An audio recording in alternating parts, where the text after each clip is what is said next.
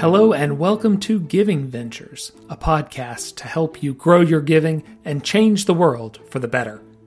Each episode, we share innovative charitable efforts leveraging private philanthropy to solve public problems. I'm your host, Peter Lipset, Vice President at Donors Trust. This show is a product of Donors Trust, the oldest and largest donor-advised fund focused on helping conservative and libertarian donors of all capacities simplify, protect, and grow their giving. My colleagues and I talk with a lot of groups doing great work. This show lets us share a bit of what we learned with you, so you can discover new projects for your own philanthropy. There are a lot of voices out there telling us that we as a nation are more divided than ever. Now, I read a lot of American history, and I'm not entirely convinced it's as bad as it's ever been, but that doesn't mean it isn't bad, nor that it can't get any worse. The political polarization, racial tensions, wealth disparities, and other mundane matters have led to broken friendships and fractures in families and an increased distrust in unproven strangers. So what do we do about it? I wanted to see if there were some groups out there working to bridge these divides that we have in our nation. And here's the good news. There are indeed organizations out there helping to overcome this disunity. Two of these groups, Braver Angels and One America Movement, are working directly with people and communities. Another, the Bipartisan Policy Center, takes the think tank approach. All three, I think, will share some interesting thoughts and strategies for facing down this problem. So let's get started, and to do that, let's go back in time a few years. As you may recall, the mood across the country in the wake of the 2016 election was pretty tense, to say the least. Now, three folks saw an opportunity to test whether Americans were still even able to talk to each other, and if we could start to bridge divides instead of following the lead of so many and encourage those fissures. These folks held a red-blue workshop to bring together a small group of divergent, different-minded voters in South Lebanon, Ohio. And the success there led them to an opportunity to start a new organization called Better Angels, then rebranded later as Braver Angels, one that is still going strong. And with me today is John Wood Jr., the national spokesman for Braver Angels. John, why don't we start talking about that first small gathering? What did they see that convinced them that there was something here, that they could actually build a model to start bridging some of these divides? Yeah, absolutely, Peter. Well, in that first gathering, David Blankenhorn, Bill Doherty, professor at the University of Minnesota and renowned family therapist and psychologist, and David Lapp went about the work of gathering individuals from a part of the state that had voted evenly split for Trump and Clinton. And at that initial workshop, there was a question as to whether or not it was possible for them to find a basic level of human respect and common ground, given the fact that polarization was as incredibly vitriolic as you mentioned that it was at the time and still continues to be right up to the current moment in so much of the country. There were no guarantees that they were going to be able to reach each other across this divide, the various participants. But what happened in the course of that original workshop, and this actually took place over the course of about 3 days or so, in a barn, if I remember correctly. I wasn't there for this myself, but it is baked firmly into the lore, of the Braver Angels story. What happened in that workshop is that through guided exercises, each side had the opportunity to reflect on the stereotypes they felt the other side had about them, to talk a little bit about why they felt those stereotypes didn't necessarily line up with who they were as individuals. Each side had the opportunity to speak from the vantage point of their own personal experience in terms of why they saw the election the way that they did, why they voted for the candidates that they voted for. And what ultimately happened is that the fundamental motivating impulses and values that caused them to engage politics the way that they did happened to be human sentiments that each side was able to sort of relate to and understand in the other. You had people on both sides who felt isolated and disrespected by the other political party, and even by people in their lives on the basis of their politics. You had distrust of the institutions, distrust of the establishments on each side of the divide, but you also had individuals who shared a common concern for their community, and individuals who could relate to each other on the basis of their experience as neighbors and as Americans. There's a particularly poignant example where you had an individual who was a small-town former sheriff and construction worker who had just voted for Donald Trump, an evangelical Christian, and a liberal Muslim who's an immigrant from Iran who had just voted for Hillary Clinton. And at a certain point in the workshop, the former individual, Greg, said to Kuyar, he said he wanted to talk about Islam, religion. And he said, I can give you my problem with Islam in 4 letters, ISI. And before he finished his sentence, Kuyar gently interrupted him, and he said, my friend, I know what you're going to say, but my religion has been hijacked, hijacked by people who didn't share his values. And I believe that he asked Greg if he could think of people who had hijacked Christianity in the name of values or attitudes that he did not share. And of course, it wasn't very hard for Greg to reflect and realize that he absolutely could think of people who had perverted the religion of Christianity. And so the two of them came together, they formed a bond, they pledged to the larger group that they would continue to work across the divides to introduce their religious communities to each other. And after that, Kuyar wound up paying a visit to a church service at Greg's church, and Greg attended a service at Kuyar's mosque. And so this relationship inspired many people. But within that original group, to a man, to a woman, every individual who participated agreed that this work needed to continue, this work needed to spread, and spread all across the country. So that, even though the name had not come into play yet, that was where Better Angels and ultimately Braver Angels was born. I'm sure there's people who are listening who hear that great story.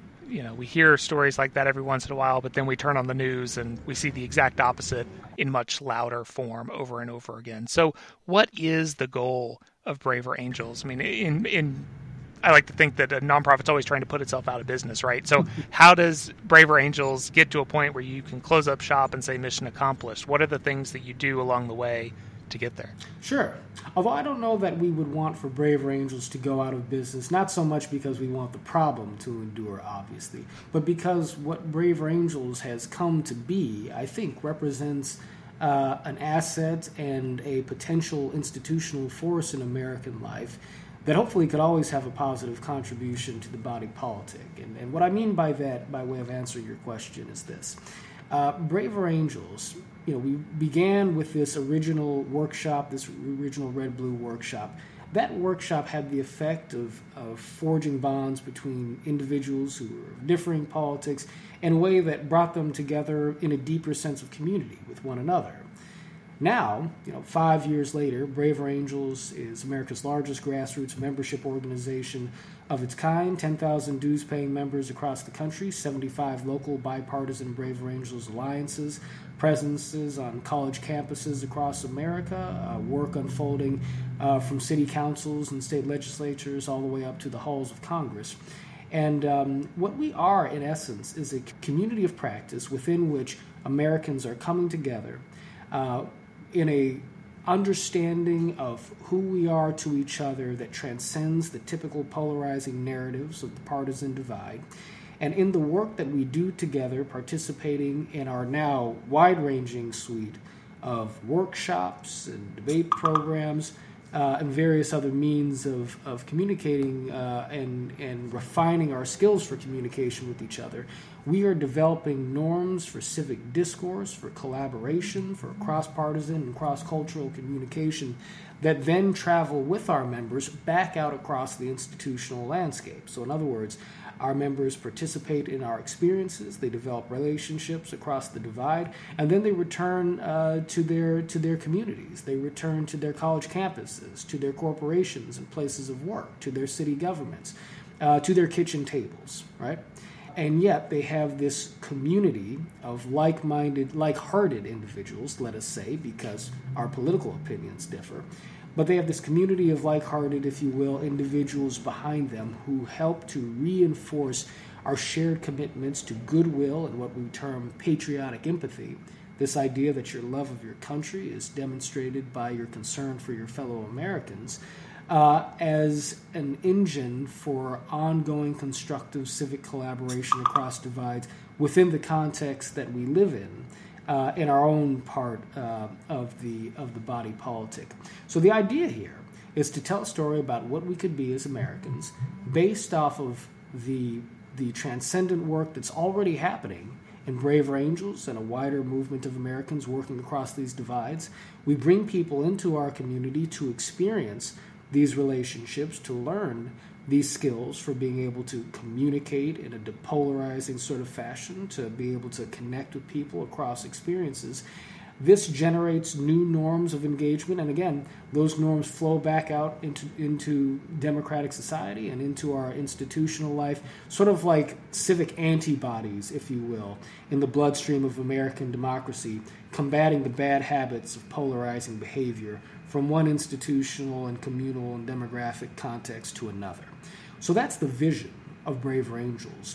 And at the level of resources and support that we've had, by the way, our work is overwhelmingly volunteer-driven, overwhelmingly. I mean, I'm a member of staff, but we have a small staff that supports closer to 1,300 or so volunteers across the country, registered volunteers doing this work in addition or as a part of our larger community of 10,000 members.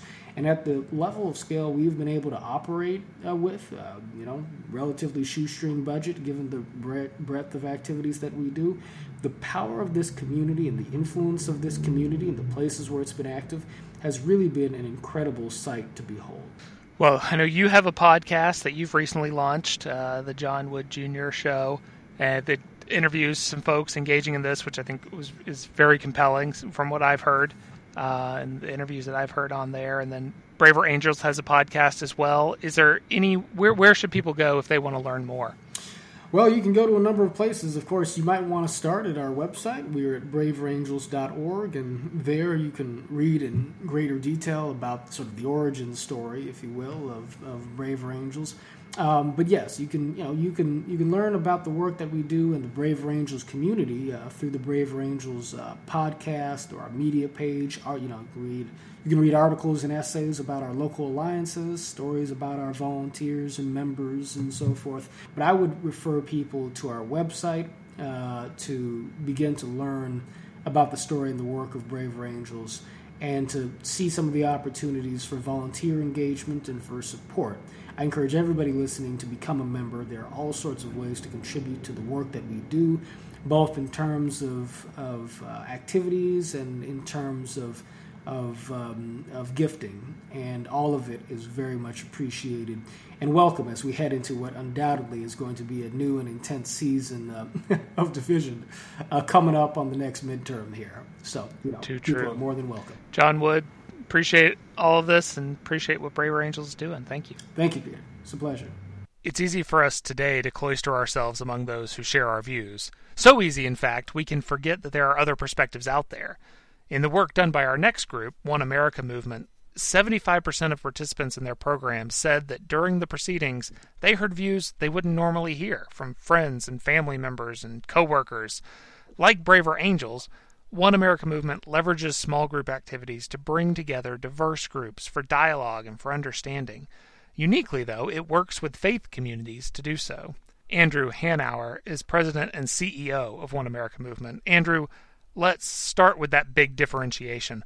Why, in a time when there's this rise of the nuns, right? People moving away from participating in churches at all, why have you decided to fix this polarization problem through faith communities?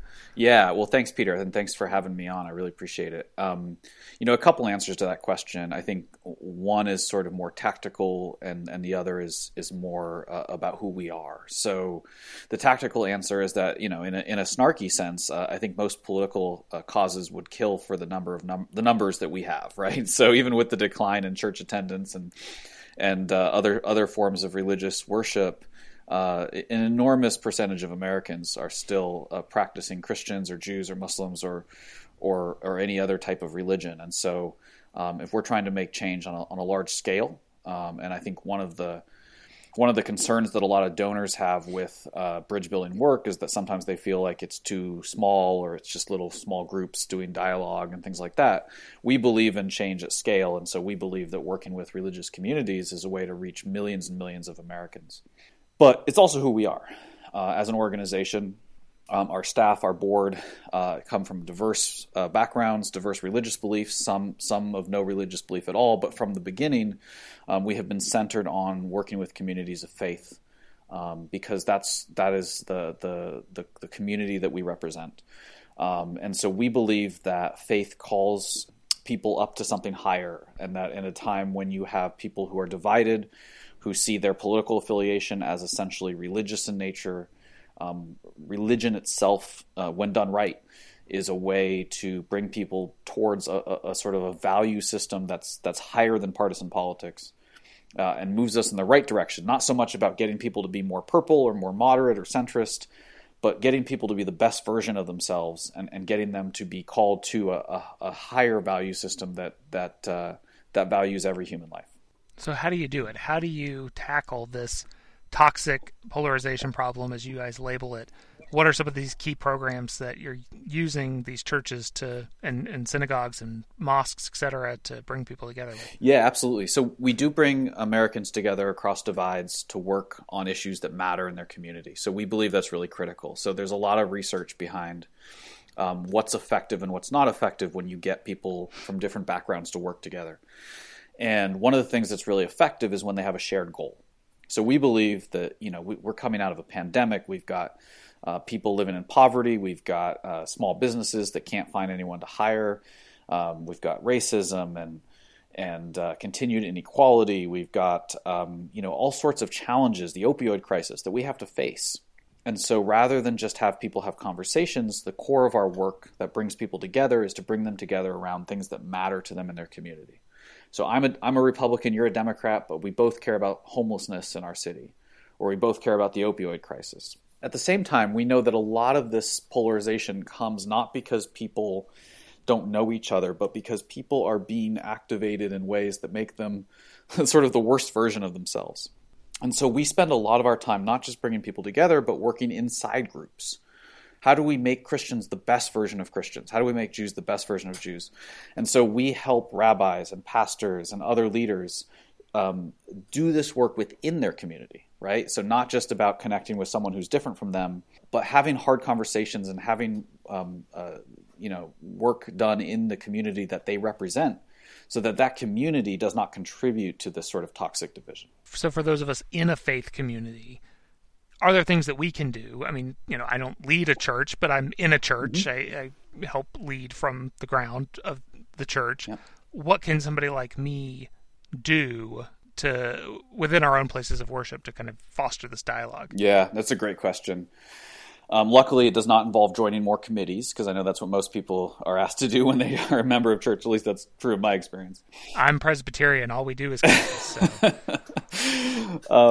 So I think the first thing is that when I talk to groups, I hear a lot of people. I ask people this question. I say, have you recently experienced a time when you've heard someone in your own group, your own political tribe, or whatever you want to call it, express something that you agreed with and then go too far, right? Take it too far. Say something that's either really hostile to another group or conspiratorial in a way that's unhealthy or unhelpful or not true or racist or any of those sort of things.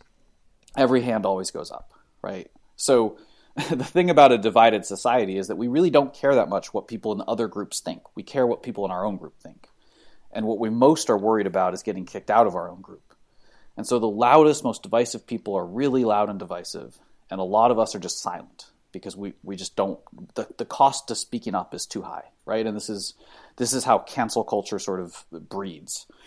And so the number one thing we can do in our own group is say something when our own folks are being divisive or negative in a way that's not helpful.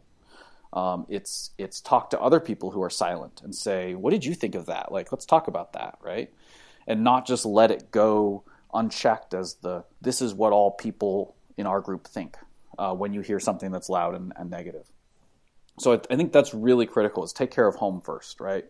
It's not about sharing the right link so that our uncle changes his mind. It's not about convincing the other side that they voted for the wrong person for president. It's about making sure that the group you're in is the best version of itself. I've seen that in my own experience in terms of the faith community always has something else that's more important, right? Mm-hmm. It always has that higher calling, as you say. And so in theory, I think your strategy is really great, because it does mean that there is something you can always come around together, even if there's these other issues. I've seen it in my own life, going to a fairly liberal church and being one of the conservatives that gave each other secret handshakes there.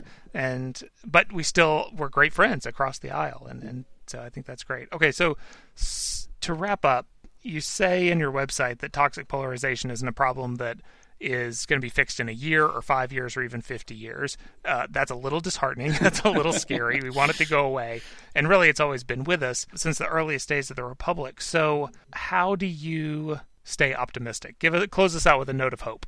Yeah, absolutely. Well, I mean, I think most problems that we face in the world are not going to fully go away in 1 or 2 or 50 years. But I think the nature of our division, of our polarization, is different now than it used to be. And that's why it's a problem, right? That's why it's toxic. It's not that conflict is bad. It's not that polarization is bad. Those things are normal and healthy in a society. I don't think any of us wants to live in an autocratic country where everyone is enforced to believe the same thing. The toxicity of it is that it's a different nature of conflict. It's an unhealthy conflict. It's a conflict that fuels itself and isn't really about substance. It's about which team are you on. And the good news is, because this is a recent phenomenon, we are just now really rising to meet it.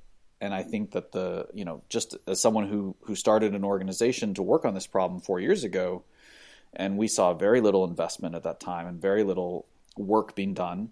And over the last 4 years, that investment has significantly ramped up. And I think there's more interest from the media, from the philanthropic world. There's more interest from politicians themselves who feel trapped, I think, in this kind of toxic feedback loop. Corporations, athletes. I mean, I think there's just we are as a country rising to meet this challenge for the first time. And so while the challenge is significant, I have confidence that we will rise to meet this one, just as we have so many others, over the course of our nation's history. And Andrew, if somebody wants to get connected with One America Movement, best place to start at the website, or what's a first step people could take? Yeah, absolutely. OneAmericaMovement.org. We have public trainings on everything from how to talk to your neighbor to how do you confront disinformation to how do you shape norms in your group, to the science, the neuroscience of polarization, if you want to learn what's going on in your brain when your uncle or your nephew says something you don't like. So you can check us out online and get involved in all sorts of different ways. Andrew Hanauer, appreciate it. Thank you so much. Thank you. Thanks for having me. Our first two guests focused on engaging real people out in the world in dialogue. And however, one might argue that the real driver of so much of the toxic polarization we see really comes from our political leaders.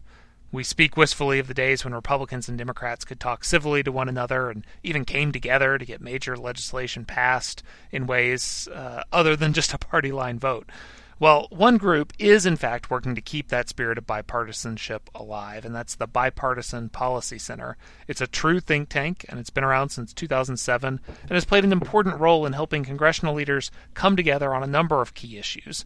Joining me from the center is Jackie Pfeffer-Merrill. She's the director of the Campus Free Expression program there, and has been there for a number of years. She's going to help us understand this better. So Jackie, it's really hard to see legislators talking civilly about pretty much anything these days. So disabuse me of this fear, if you can, that it's impossible. Are there some places where the Bipartisan Policy Center has really helped create not just dialogue, but actually cross-party progress?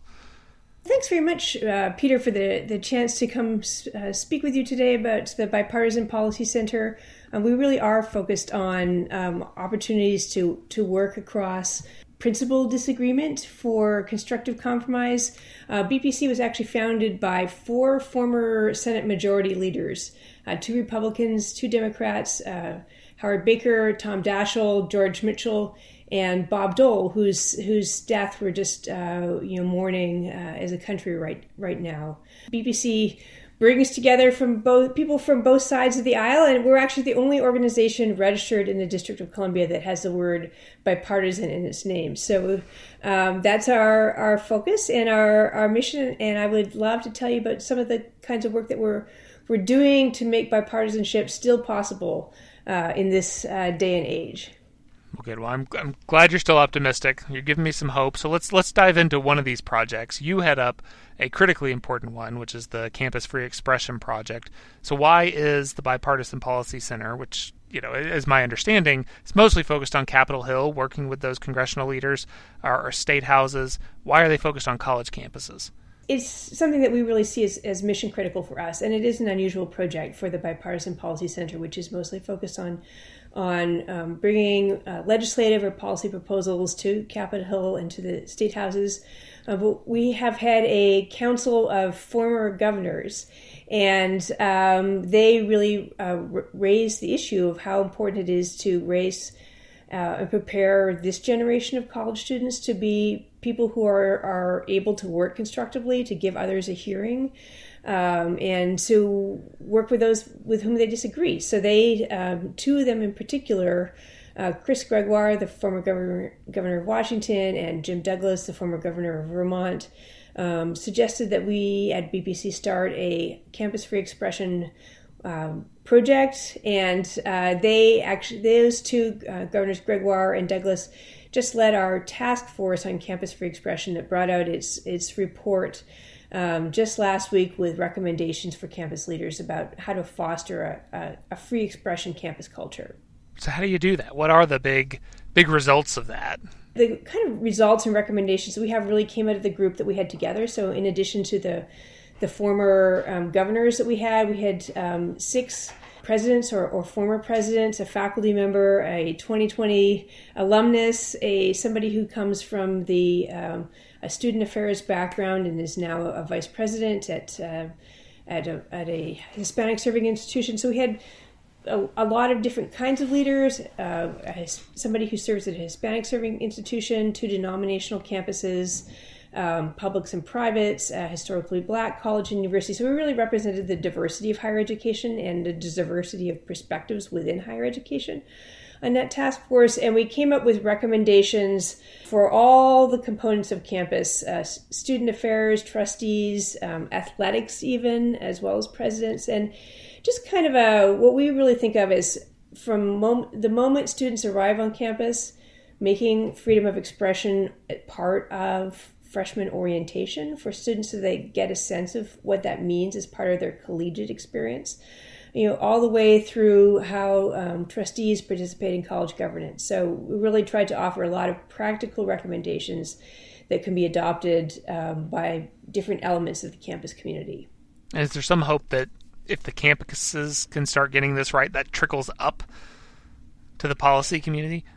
Absolutely. I mean, we have a national civic skills deficit, and we need to have colleges and universities raising the bar for national discourse. I think it's actually very hard to do right now in a time where social media has really changed how people talk to each other, off campus and on campus. How polarized the whole country is, and that comes off campus, onto campus. And it's really important for colleges and universities as part of their charge to focus on building the skills of having conversation across difference, cultivating those habits of mind to be, skeptical, the virtues of resilience. I can tolerate it when somebody who has a view that's really different from my own, and just the skills of civic courage to say things when I know other people are going to disagree, and the skill of really, really giving others a hearing and drawing them out and letting yourself be drawn out in conversation. I think that is, students need to learn kind of whatever it is their major, but they need to learn those skills too. And I think we really give in the task force report a lot of practical recommendations for faculty and for student affairs staff and for presidents and their leadership teams to address those skills deficits that we have as a country. So let's zoom out from the academic work to some of the many, many other policy issue areas. I mean, you're a true think tank, like I said, and you've got a lot of different pieces. What are some of the areas where you feel BPC has really been able to make traction in terms of the issue areas that matter on Capitol Hill? Yeah, I really want to focus on one that is really important, which is making Congress work better. We are really focused on the institution of Congress and the culture of Congress. So BPC has been really active in supporting the committee, the House Select Committee to Modernize Congress that started in the 116th Congress and continuing in the 117th Congress. New reforms were just passed in the first week of December about all the kinds of ways that can make Congress work better, from better technology, better kind of things that help retain House staff, rules that make more sense. So having Congress itself work better is something that BPC has been very active in, and testifying before Congress, to that select committee and participating in other ways. But one of the things that BPC has done just on its own is its American Congressional Exchange Program that we are really excited about. Even this year, with all the challenges of the pandemic, we were able to have 9 of these trips. And what we do is we pair a Republican member of Congress and a Democratic member of Congress, and they each go travel, as a pair, first to one of their districts and then to the other of the districts. And, we have, in fact, a new video out that your listeners can find featuring a visit of Ed Case, of Representative of Hawaii, a Democrat, and Chris Stewart, representative from Utah, Republican, and just how they found visiting, being in the other's district, made them understand more where the constituencies are encouraging their leaders to have, or the representatives, certain views, and creating those kind of friendships that were much more common amongst people in Congress a couple decades ago or a generation ago, and really pave the way for working together constructively in Congress. We forget how much cross-pollination there was in the restaurants and bars of D.C., or even just in the apartments and things back in, quote unquote, back in the day. So the Congressional Exchange Program is a neat one, very interesting. Are there other efforts that you all are doing to help improve the overall discourse of civil society?